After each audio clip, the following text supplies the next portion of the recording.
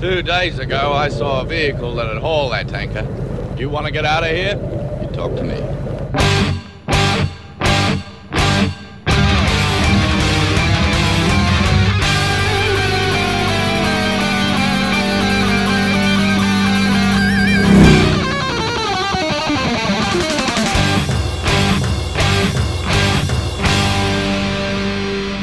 Welcome to the Mad Max Minute, where cocktails are on the menu for Mad Max 2 The Road Warrior, 1 minute at a time. I'm Rick. And I'm Julia. And today we're talking about minute 79, which begins with Wes being unleashed, and it ends with Max driving the rig without a door. When we left off last minute, there was a bad cop sitting on the roof of a red Murano, and they were pulling up alongside the Humungus. As we join in today, that bad cop reaches over, grabs onto the roll cage of the Lord Humungus' truck, and steps onto the truck. And my mind is recalled back to Wes jumping from that motorcycle onto the rig and how difficult it looked and how effortless this transition was. I think it just goes to show when both drivers are cooperating, you can pass people back and forth between two vehicles a lot simpler than we saw before. I think it takes more than cooperation for that to be so smooth. I think it takes a lot of skill on everyone's part. Yeah. All three participants need to be very skilled. Do you remember why Wes's jump was so awkward? I'm willing to bet it's because he was jumping not so much from the sidecar he was riding in, but pushing off from the rear fender of the motorcycle he was jumping from. Yeah, I remember we talked about it, but I don't remember what we said. They ramped up the difficulty so much by just swerving to the other side of the truck. Like, if they had stayed on the right side of that vehicle, Wes could have pretty much stepped from that sidecar onto the back of the Mac. But no, they had to do it the hard way, go over to the left side and then have him fling himself off. But here, the Murano just gets right up, almost right on top of the Lord Humungus' truck. So it's just a simple step. Yeah, so the bad cop goes over to Humungus' truck like it was planned. Mm-hmm. There doesn't seem to be any communication between the vehicles saying, give me the bad cop. So I don't know why this happened. There is a delicate dance going on and seemingly no communications. It's not like Humungus is gesturing that we can see. Come up here, get over here, you go here, you go here. There's something that we're missing. The bad cop's purpose seems to be to free Wes. We don't get to see why Humungus all of a sudden decides to let Wes go. We don't see him indicate anything. We just see bad cop come over. Humungus then rips the chain apart with his bare hands. And bad cop clips Wes's wrist chains with a bolt cutter. That seems to actually be his purpose in coming over. Yeah. Is that he had the bolt cutters. Do they only have one pair of bolt cutters that they all share? That seems terribly inefficient. I mean, granted, we've said multiple times this horde isn't necessarily the sharpest bunch of knives in the drawer, but... Right. Even if the bolt cutters were on the truck already, with the toady gone, there was no available person to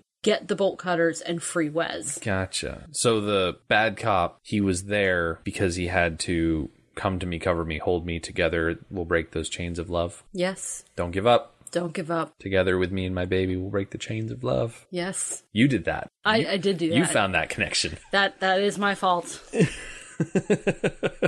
When it comes to the Lord Humungus motioning to people, we don't see what brings on the Murano. The only indication that he's communicating at all with any other vehicle is when he turns and looks to his right. It's a very tight 3/4 shot of just his head and shoulders. We don't see if he's waving around anyone or anything like that. But on the right side of his truck, up comes the red snake truck with the spear gun in the back, and it almost looks like a windshield from a boat, very low and angled. But those guys come up on the one side. So now he's got the Murano on one side, the snake truck on the other side. And the dudes in the snake truck are wearing these sunglasses that really stood out to me. You remember, I think it's back in 2000, the X-Men movie, Cyclops. Yes. James Marsden. He's got sunglasses that are, at least when he's in his X-Man getup, that is just one large lens that wraps around his face. Yes. That's the kind of sunglasses that these guys in the snake truck are wearing.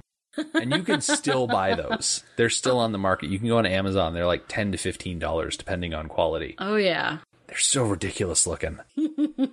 I mean, on the one hand, I'm glad they're wearing eye protection, because when you're going at speed like that, you want eye protection. Otherwise, you're going to be squinting the whole time. But even so, they're so goofy looking. So, like you said, the Humongous, he rips the chain off of Wes's collar. Wes gets his wrist chains broken by the bolt cutters. And then he does something that really redeems him for that one jump from the motorcycle to the rig. And he does this huge leap from the Lord Humongous's truck onto the snake truck. Yes. He makes it look so easy. It's the kind of thing that you would expect from a guy who does somersaults when he really doesn't need to. Yeah.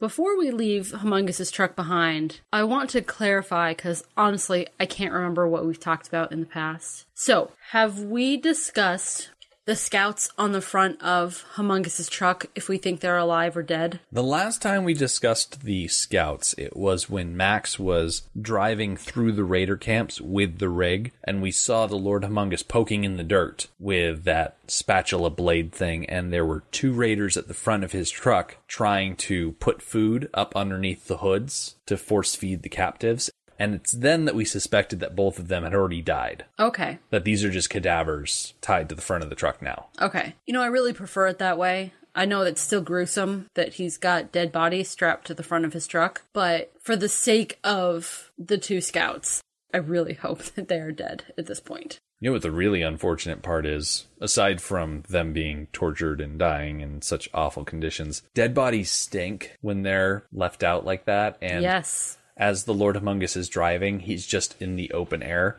So he's just driving constantly in corpse smell. Yes, he is. And he's also wearing leather, which tends to, like, absorb smell over time. So... Wow. Yeah, that's pretty gross. Oh dear. I mean, thankfully it was winter in Australia, so it's not like it was baked corpse. It was semi-chilled dead body. So I don't know if that makes it better. I feel like it just makes it worse. Yeah, I'm not sure that there's much that could make it better. No. You know what would make it a lot better? If he took those bodies down and didn't drive around with them all the time. Yes. Although, it's not going to matter for that much longer, right? No, it's not. There's one more sight gag that we have to do with those corpses. So all right. That'll come later on. Look forward to that.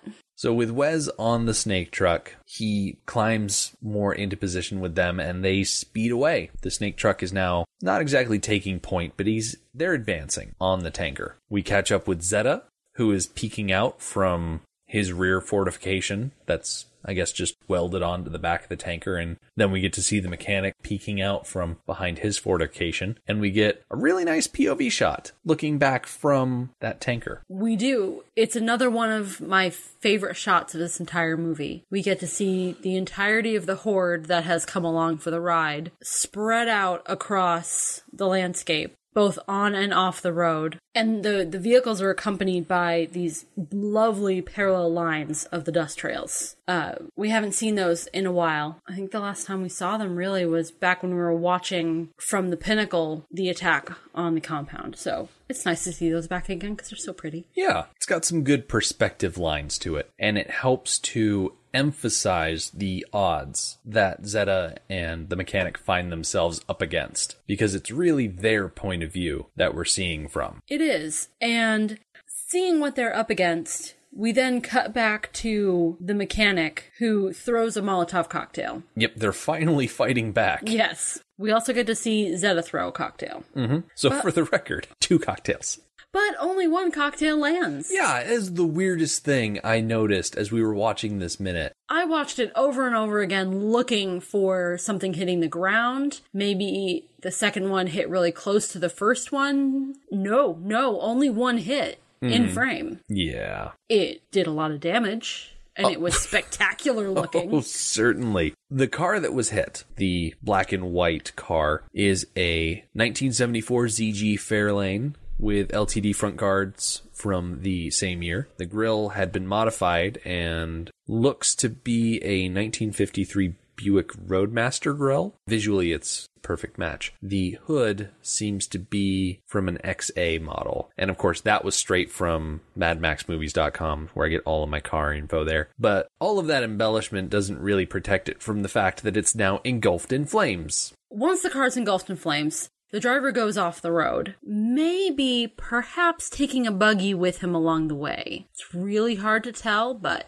maybe. Yeah. And I get the sense that this car was taken out of commission more from the driver's panic at the car being on fire than the car being on fire. Yeah. I'm making an awful assumption here, but I feel like it begs the asking. If a Molotov hits a windshield and the windshield stays intact and you've got wipers on that windshield, if you activate the wipers and can push away the flammable liquid, does that make it easier to deal with? Well, no, because the wipers are going to catch on fire because they're made of rubber. Oh, yeah. And then they start to melt and get all streaky. Yeah. Like one of those weird crayon pranks. Yes. I guess the bad cop could have stuck his head out the window to try and see, but even then, Worked for the curmudgeon. He stuck his head out the window and kept driving just fine. Yeah. Maybe it's just the fact that there were so many flames that just really got to that guy. Right. I mean, it's a natural response. Yeah. Your car's on fire. You freak out a little. It's just a shame he didn't use his indicators. I mean, kind of reminds me of a Massachusetts driver.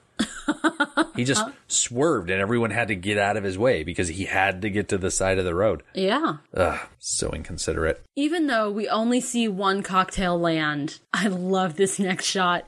We get to see both the mechanic and Zeta celebrating. Oh, yeah. They are so happy that they took out a car. Oh, they're going to break their arms from patting themselves on the back so hard. One of them does not deserve to celebrate. And because we get to see the mechanic celebrate first, I always assumed that it was his cocktail that hit the car. Mm-hmm. Which I'm not really sure. That doesn't seem really accurate, but I give him the credit. You sound a bit cynical about how much they're celebrating. I'm just trying to think. Between the two of them, who do you think would be more accurate in throwing something? And the mechanic has the height advantage. Exactly. He has the higher ground. Plus, his arms are probably stronger because he has to use his arms for everything when he's not in that sling thing. Right. I mentioned he probably spends most of his time in that sling thing. Yeah, but pulling himself up and moving himself around. Zeta seems like the kind of guy that would throw something and just whiff it. He's about as good as throwing things as I am, which means he's not good at throwing things at all. There's a reason I don't do sports ball stuff, and it's because I try and throw something in a direction and it doesn't go in that direction. I would be useless at throwing Molotovs in this situation. That's one of the beautiful things about Molotovs, is that you don't really have to be terribly accurate. If you can just hit the car at all, yeah, that car's going to catch on fire. Now, good luck hitting a motorcycle. Yeah.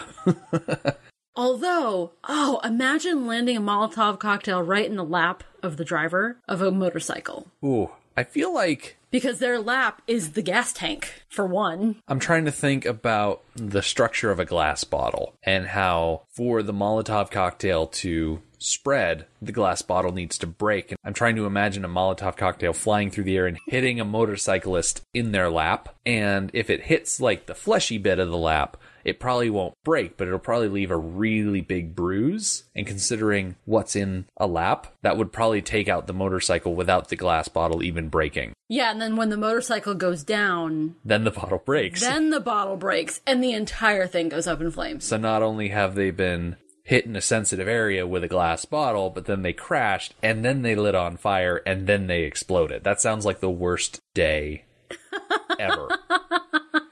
But I still stand by my statement that someone is celebrating undeservedly. Well, they could be celebrating for the other person. I guess. But, in that case, send flowers. In that case, throw another cocktail. Yeah! They spend all this time, yay, we did it! I'm like, yeah, do it again! Mm-hmm. There are a lot more cars. Come on, guys. Get it together.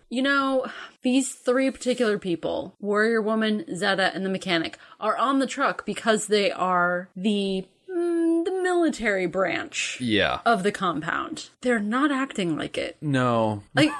I'll give an exception to Warrior Woman because she has not played her part yet. Not in this minute does she play her part. She will. But Zeta and the mechanic, I don't know. Yeah. The mechanic especially, he's so goofy. He has some facial expressions. He does.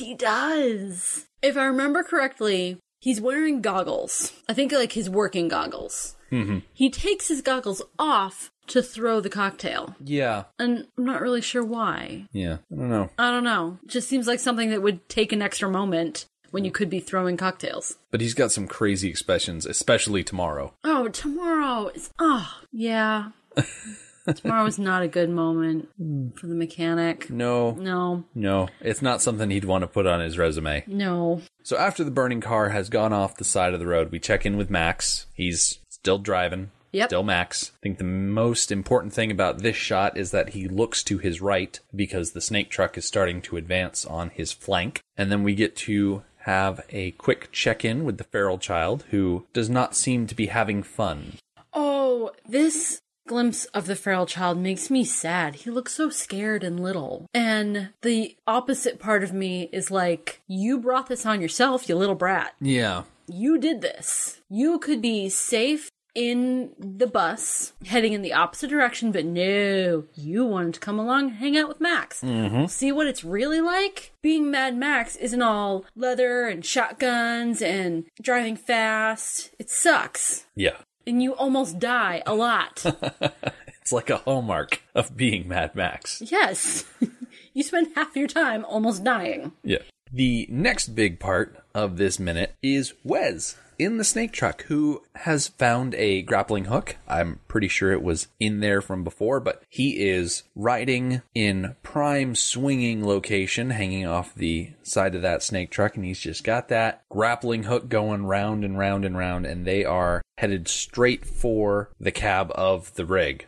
I love the presence of the grappling hook because, of course, the spare room in your car, your back seat or wherever, should have random things in it that you've come across in your marauding. Something looks useful in some way, like a grappling hook. Put it in your car. Yeah. You never know when it could come in handy. I like the inclusion and the use of the grappling hook because it kind of reminds me of pirate movies. Not the pirate movie, just pirate movies in general. When you've got pirate ships coming up alongside larger ships and they use grappling hooks to, well, grapple the ships together. Yes. It makes the fact that they are road raiders and wasteland pirates just seems apt for them.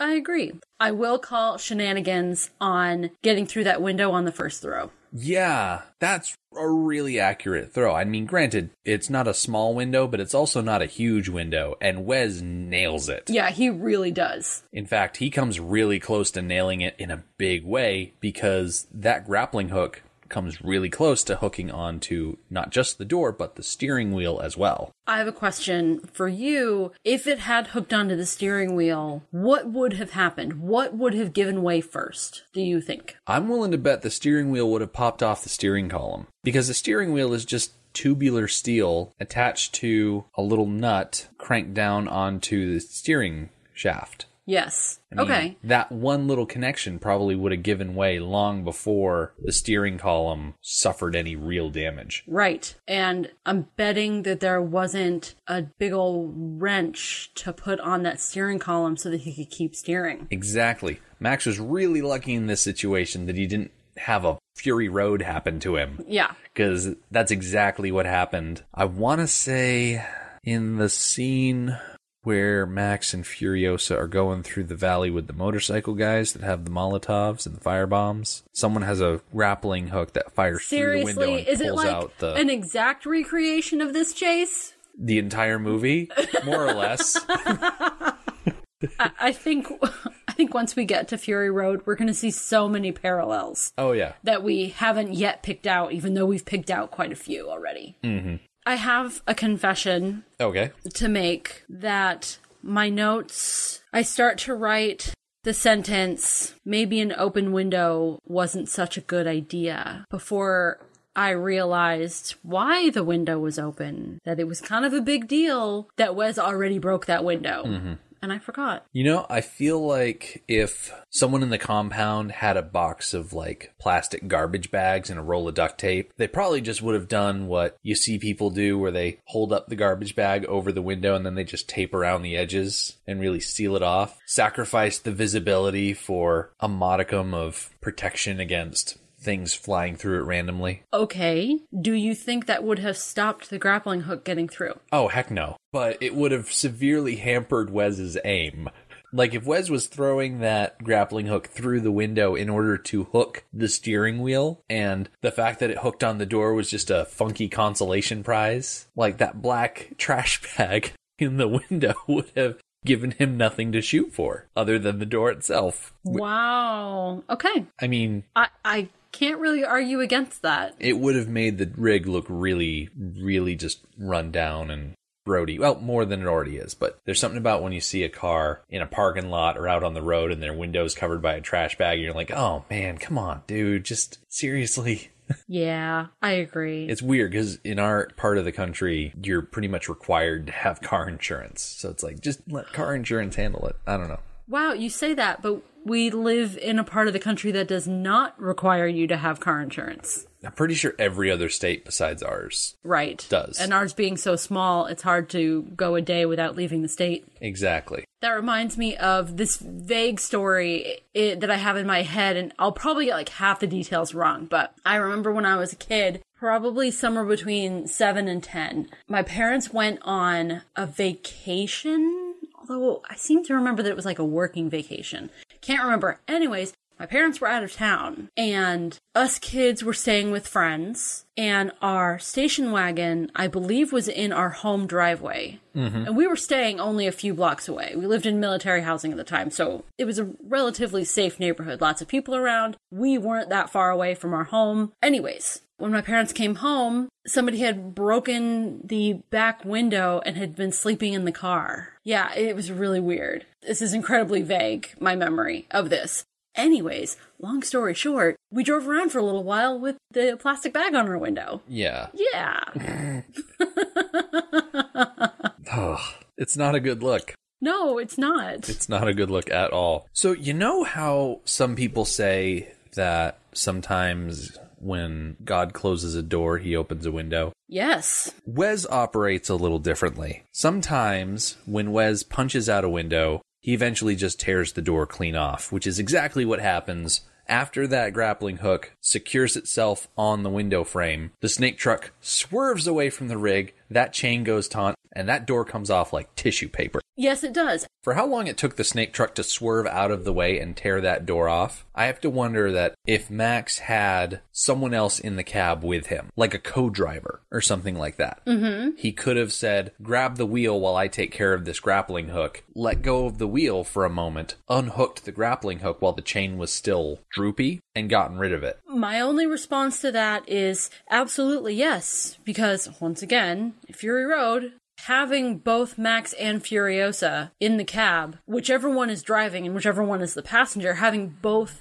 skilled drivers up front proved useful time and time again to them. Oh, absolutely. So yes, I think if he had had another skilled person up in front with him, yeah, he might have been able to do something about it. I imagine that if Max had returned with the rig and the raiders that got their way into the compound behind the rig before the bus gate closed, if those cars had not gotten in and they didn't have an extra vehicle for Papagallo to run interference in, Papagallo probably would have been on that tanker somewhere, either on the outside defending it that way or inside the cab with Max helping out. Yeah, I think that really would have been a good position for somebody to take, because they could have been armed as well. They could have had a crossbow and shooting people as they got too close to the cab, and also there to aid Max. And what if Max got shot in the head and died? Yeah. And there's no backup. The whole thing's over right there. So yeah, I think they should have had somebody else in the cab. Yeah. And I'm not sure Papagallo would have been the best person to put in the cab with him. I think the warrior woman probably would have been a really good person to put in the cab. Yeah. But Papagallo's certainly better than nobody. Wes is able to rip that door right off, and he is just, once again, so happy with himself. He is eager to get back up on par with the cab, and so he's yelling, go, go, go, go, go. And the final shot of this movie is Max driving the truck, and he's turned around looking behind him just out this open void of a door at the snake truck beside him, and it's like, oh, well, here I am. This is getting interesting. Yeah. Just lost a huge amount of protection. I was able to pull 2 flubs / trivia things from the Mad Max movies trivia page for this minute specifically. In the shot, after Wes pulls off the door and the door starts dragging behind them, you can see back behind the rig, there's a dune buggy with another raider with the grappling hook. That is something that we're going to see in tomorrow's minute, but we're going to see it from them coming up onto the road and getting in position. So with their inclusion in this shot, we're technically seeing them make that maneuver twice. Yes, they shouldn't be there yet. Exactly. Okay. Another thing, just after Wes rips the door off the truck, there's a shot from outside the cabin looking in at Max. It's this last one here. And you can actually see above Max's waist, below Max's hands and arm, there is another person in that cab. Ah. It's a member of the crew, specifically Dennis Williams, who was the stunt driver for that truck. The wheel that Max is holding on to, production-wise, is not technically the real steering wheel. Dennis is the one crouched down beside Mel that's actually driving the truck. Oh, that's funny. And you can see him, just the top half of his head, peeking out over Max's lap. Oh, that's funny. So we're going to leave Max in his doorless cab. We are going to transition to a different shot pretty much right at the top of tomorrow's minute, and we're going to shift our focus to the rear of the rig and see what they're doing, seeing if they're still celebrating. And it'll be Friday, so we'll have a totally awesome guest with us. The Mad Max Minute podcast is a fan project by Rick and Julia Ingham. The Mad Max franchise was created by George Miller and Byron Kennedy and presented by Warner Brothers Pictures in association with Village Roadshow Pictures. Mad Max Minute is produced and edited by Rick Ingham. Our opening music is by Daniel Bautista of danielbautista.com. You can follow Mad Max Minute on Twitter at Mad Max Minute, on Facebook at Mad Max Minute Beyond Microphone, and at madmaxminute.com. And finally, if you would like to contribute to the podcast, visit madmaxminute.com, click on the support link at the top of the page, and check out our Patreon to help us keep the tanks full. Thank you for joining us for minute 79 of The Road Warrior. See you tomorrow.